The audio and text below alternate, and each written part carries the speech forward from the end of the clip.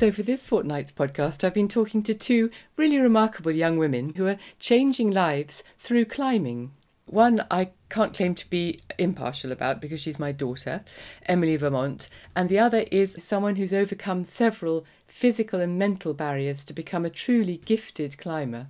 Yasmin Lazarus describes herself as a plus-size paraclimber.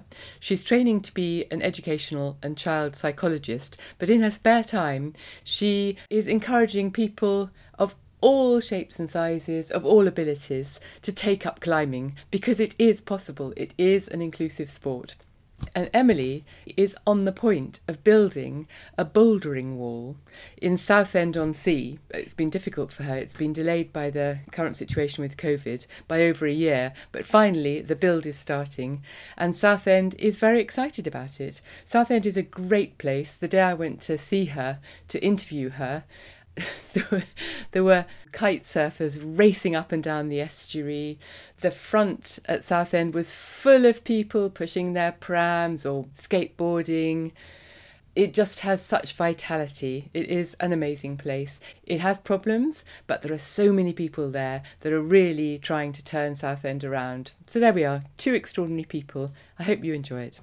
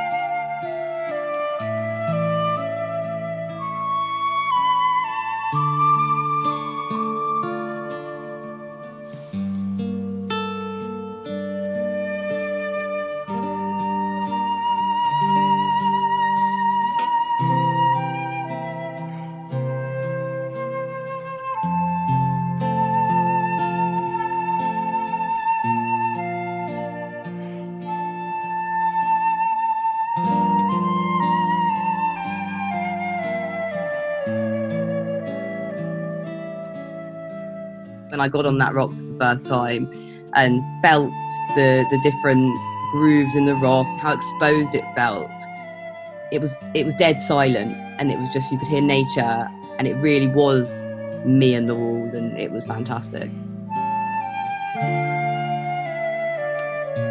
The first time that I saw her Instagram, I knew that she was a character, and I love how she is clearly very talented, but how she's really real. So she shows herself like as #failing as well as being successful, and I just love the sight of her halfway up a mountain, and having never climbed outside myself, I just see that as like, wow, like winning at life.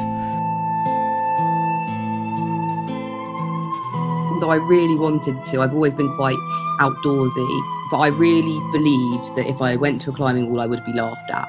Eventually I said, you know what, I've got to give it a go. And I went, and all my fears were untrue, and I had the most amazing time, and I immediately became hooked. I think a lot of people that do rock climbing will tell you that there is some kind of addictive element to it, and I really felt that.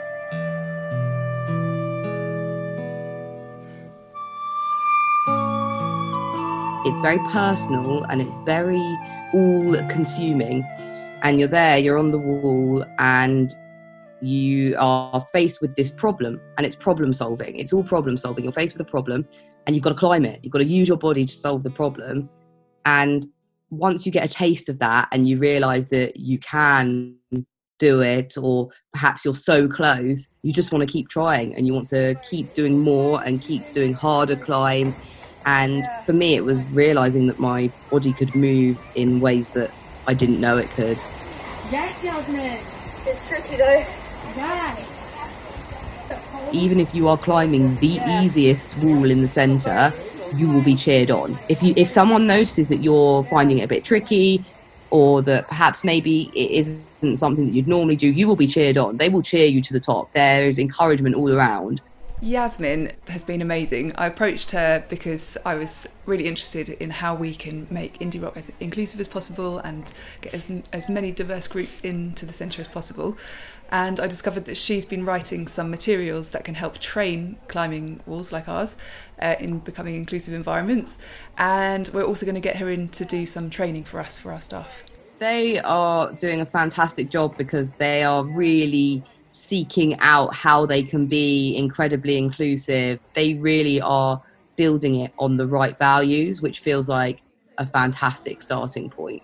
We have a bit of imposter syndrome because we ourselves are not top-notch climbers, and that could maybe, we're a bit worried that we wouldn't be taken seriously by the climbing community and they'd see us as frauds and stuff like that. But then we just realised, actually, let's just be upfront and honest about it. We're doing it because we love it. It's not necessarily because we're excellent ourselves. And we want to keep that kind of honesty and that like non-judgmental vibe with what we're doing, and make it also open to be as inclusive as possible. So it's not just really strong, able-bodied, like muscly men that are going to go there and exercise. It can be if you've got a physical limitation, you might have learning difficulties, you might be from an ethnic minority, like whatever gender, you know, everyone feels welcome.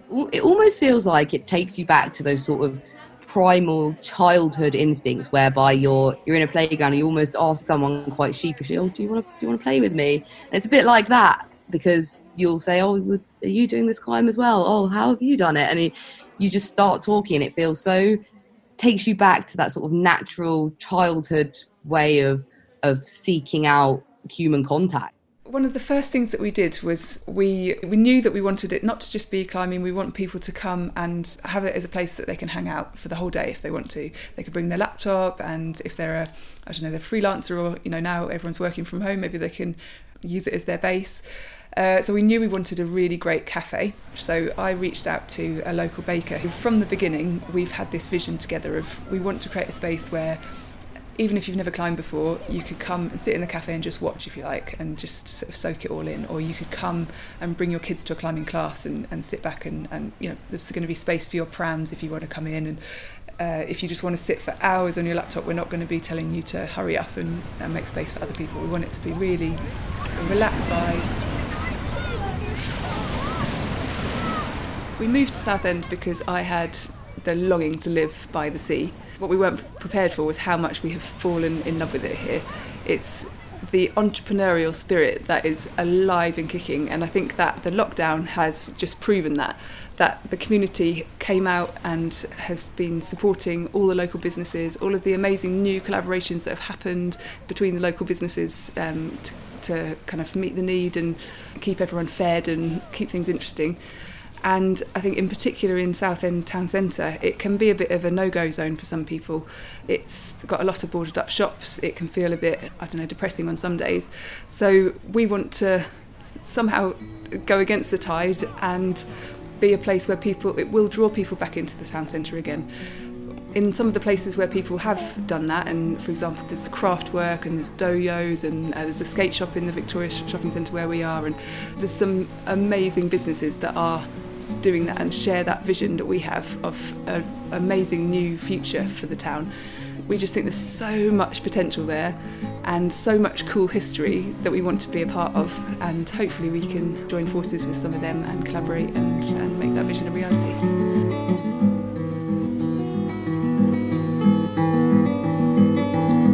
Cockles and mussels and prawns and jelly eels,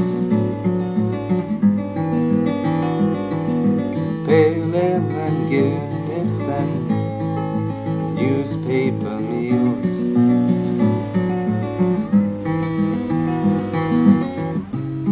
Postcards, Paris, pickles and pears.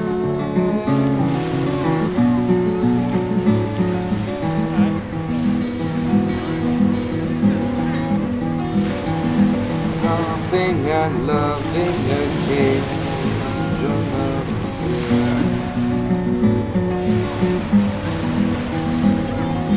laughing and loving and dancing and shouting again.